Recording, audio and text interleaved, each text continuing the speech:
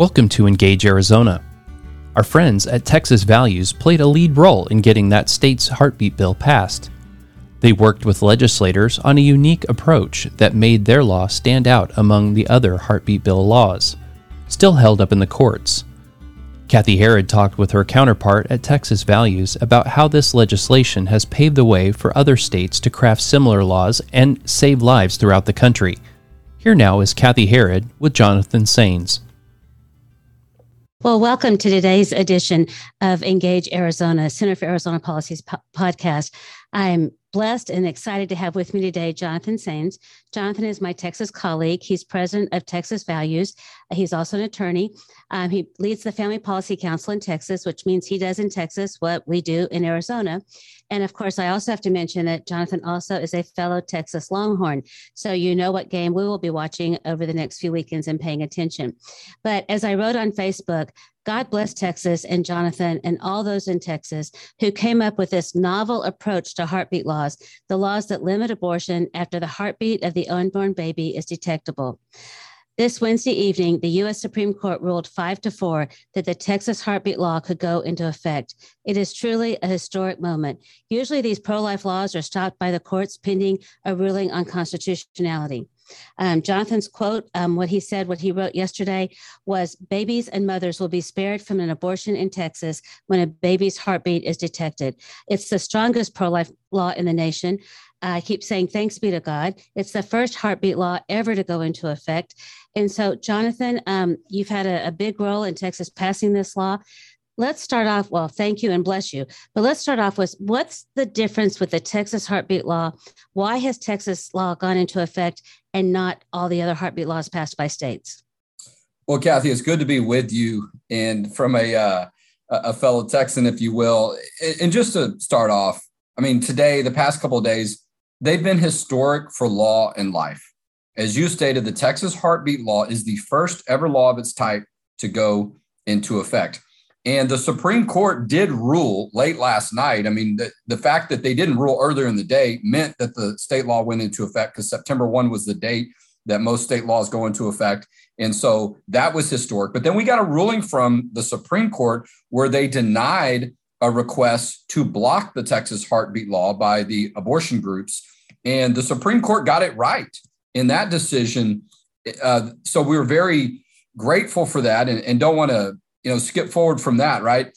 The Supreme Court got it right by not blocking the Texas heartbeat law, which is the first ever law of its type to go into effect. You're starting to see a lot of discussion, and this is could be part of the reason why the Supreme Court made their decision, or we're now to a date, and really day 2 of the Texas heartbeat law being into effect, is because you have a different mechanism in place. When you have a constitutional challenge or an argument about something being constitutional, that usually requires the government to be involved in enforcing a law that you're saying infringes on your right. In this case, I don't agree with this, but the so-called right to an abortion, that's usually what's in play when you've got challenges to state laws that relate to issues of life. And the abortion groups will say, this infringes upon my or someone's constitutional right to an abortion. The government's enforcing this.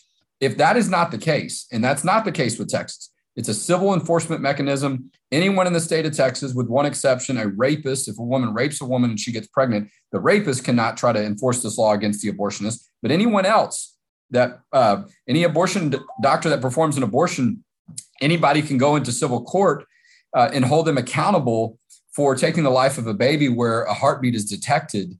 And that is significant. And just for a second, Kathy, and we might play this out a little bit. I don't know how much time we have, as fellow lawyers, but I don't think a lot of people think about this that often, but a lot of laws that relate to life issues, they never make it to their effective date. There's a court challenge that stops them or a ruling that stops them. And even sometimes it's really years later that the law goes into effect. And that's a good thing too. But we're at a point yesterday with an effective date where on day 1, and that's true for all the heartbeat laws, none of the other heartbeat laws have ever gone into effect, and some of them are still being litigated. That's historic in and of itself. And I think that's one reason why you're seeing a lot of attention around that. And for some degree from the abortion side, shock that, from the beginning, the heartbeat law of any of these, it's one of the strongest, if not the strongest made it to its effective date. So one way to explain for our listeners, for example, Arizona passed a law prohibiting abortions because of genetic conditions like Down syndrome. That law was scheduled to go into effect on September 29th. It is scheduled to go into effect in Arizona on September 29th. Well, Planned Parenthood and the ACLU have already filed the legal challenge challenging its constitutionality. They filed that lawsuit against the Arizona Attorney General and the county attorneys because they're the ones they're the ones under the law that have to enforce that law. So we're waiting on a judge's ruling before the effective date on whether it goes into effect or whether it goes through, yes, potentially years of court hearings. So the difference in Texas, there's no one to sue. You don't have the state is not charged in the law with enforcing the law. So Joe Smith in Texas can go, if he finds out that an abortion, let me make sure I'm understanding this and saying it right, Jonathan. Joe Smith finds out that an abortion provider did an abortion of a baby at 10 weeks or 12 weeks after the heartbeat is clearly detectable. Joe Smith sues that abortion provider to say that he just broke the law and there's a $10,000 penalty. That's how the law is enforced. It's enforced by private citizens, not by the state or any law enforcement agency or attorney general or anything like that. So that is a very different approach. And that's what the Supreme Court recognized. Yeah, look, you're right. The Supreme Court recognized that in their decision yesterday or late last night, the significance of that. And, look, the court indicated that these issues might be revisited again, or they might go into a deeper analysis. You have to imagine or expect the pro-abortion side, they're going to continue to try to find a way to get back into court and stay in court on some of these issues. But it's legally relevant. It matters to the outcome. And, there's been some made of that, right? So, yes, to answer your question, Joe Smith, whatever the person's name is, can go into court, a member of the public. And this is not a new concept, right? You think about how do we collectively protect people or protect what we care about in our society? Citizens have always had a role, and this is no different. And so, but I do think it's not entirely new.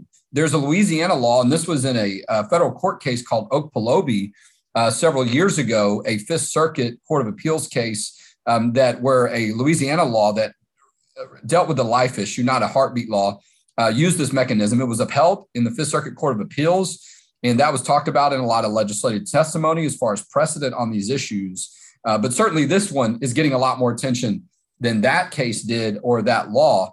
And we'll probably see more of it made of it. And so, but that should be something that citizens see. Okay, so I can play a role or I matter in these type of situations, and I can be a part of holding someone accountable because we all care about life. And just because it might not be someone that's a part of our family or a friend, it allows us to be in a position to say, this is what we believe in collectively as a state, and we can have a role in it. I've used the example a few times. If we saw a baby in the backseat of a car with the windows rolled up in the summer in Texas, where it can be over 100 degrees and even higher than that inside of a vehicle, we know that citizens would do something. They would report it. And so I think this is sort of no different than that. When we see a baby, a child in distress, or their life is being threatened, or their life has already been taken, that the citizens are able to have a role in doing something about it.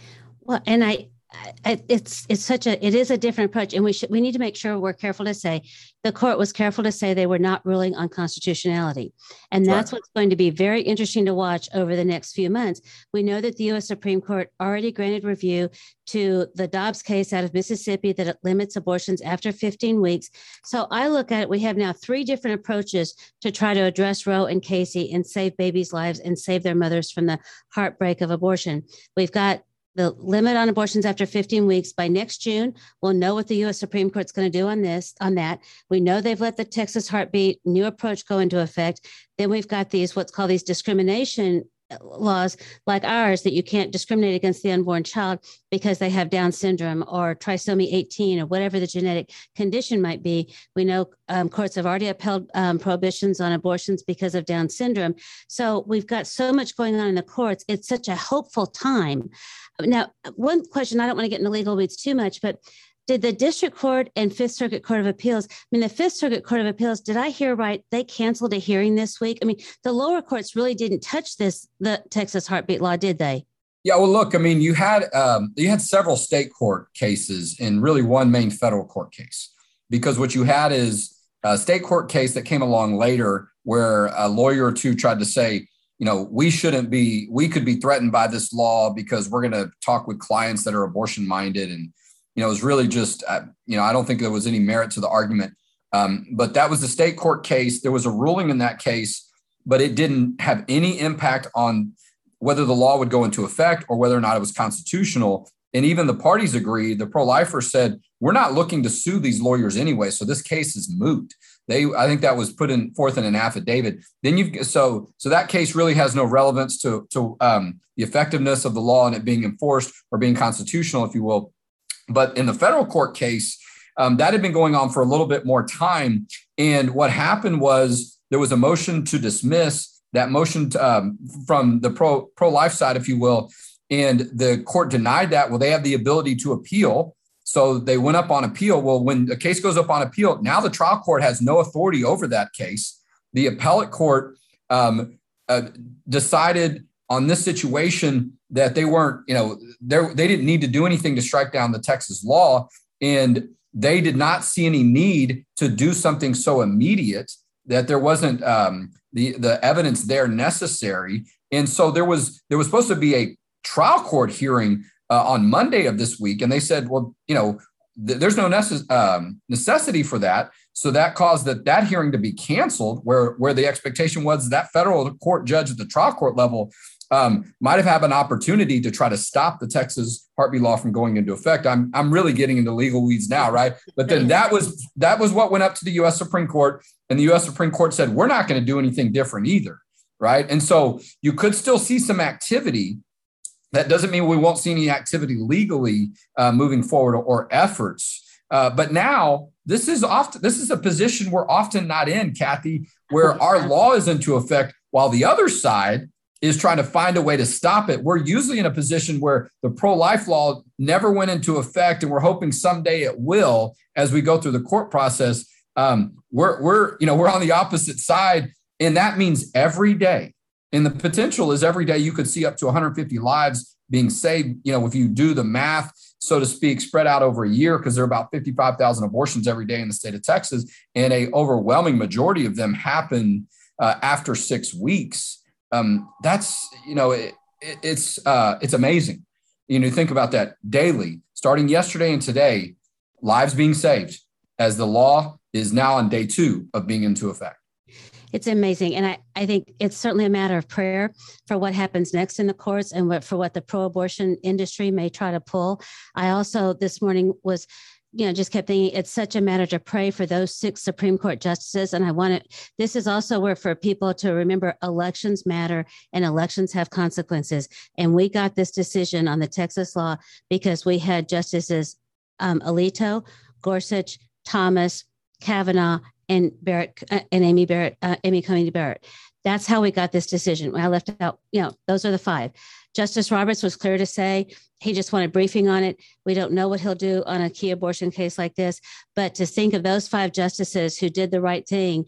And we know we've had so often where courts have not done the right thing on life issues. So it's a matter to pray for the safety and protection of those 5 justices, and that as they continue on, and certainly that any novel or creative approaches that the pro-abortion industry comes up with to try to challenge this, that they swiftly lose in court again. Any closing thoughts? Let me just mention for our listeners, rest assured that we will be looking closely and following what happens on the next steps with the heartbeat law in Texas. We have not pursued we've not pursued heartbeat laws in Arizona for a variety of reasons, largely because of some of the constitutional issues and what we've seen in other courts. But now we have a roadmap that other courts would need to follow because the Supreme Court has said that this law can go into effect. So yeah, that's significant. Looking at it. No, it's absolutely significant. And I want to give people a resource, TexasHeartbeatLaw.com. There's a website we have set up, and we've got a 1-page document. It answers a lot of the questions people may have. It gives some analysis.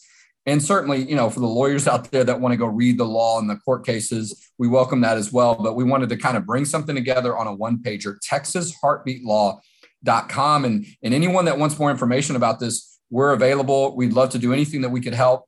There's still work to do on this issue. Now it's about making sure people know how to enforce it. Those babies continue to be saved. But I want to say one last thing, Kathy, before I get emotional too. Look, many of us have been involved in these efforts to save lives for as long as we can remember, or maybe it's shorter time. What I want people to know is the reason that we're here at a day like today is not the past months, the past year, whatever.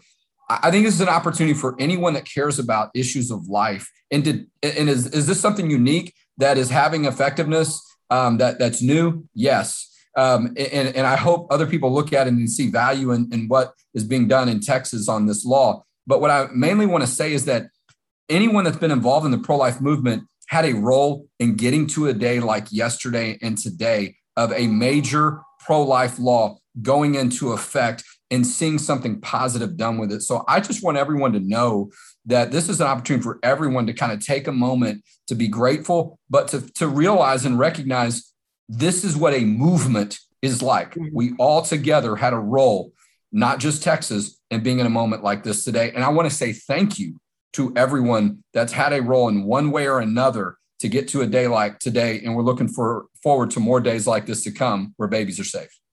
Amen. So well said. Thank you, Jonathan. Thank you for your leadership and what's going on in Texas. We're watching, we're grateful, we're praying, and we're rejoicing with you. So bless you in the days ahead. Thank you. Thanks, Kathy. Thank you for listening to Engage Arizona, Public Policy for Daily Life. If you enjoyed this episode, subscribe, rate, and give a review on any podcast platform you use. For more information, visit azpolicy.org.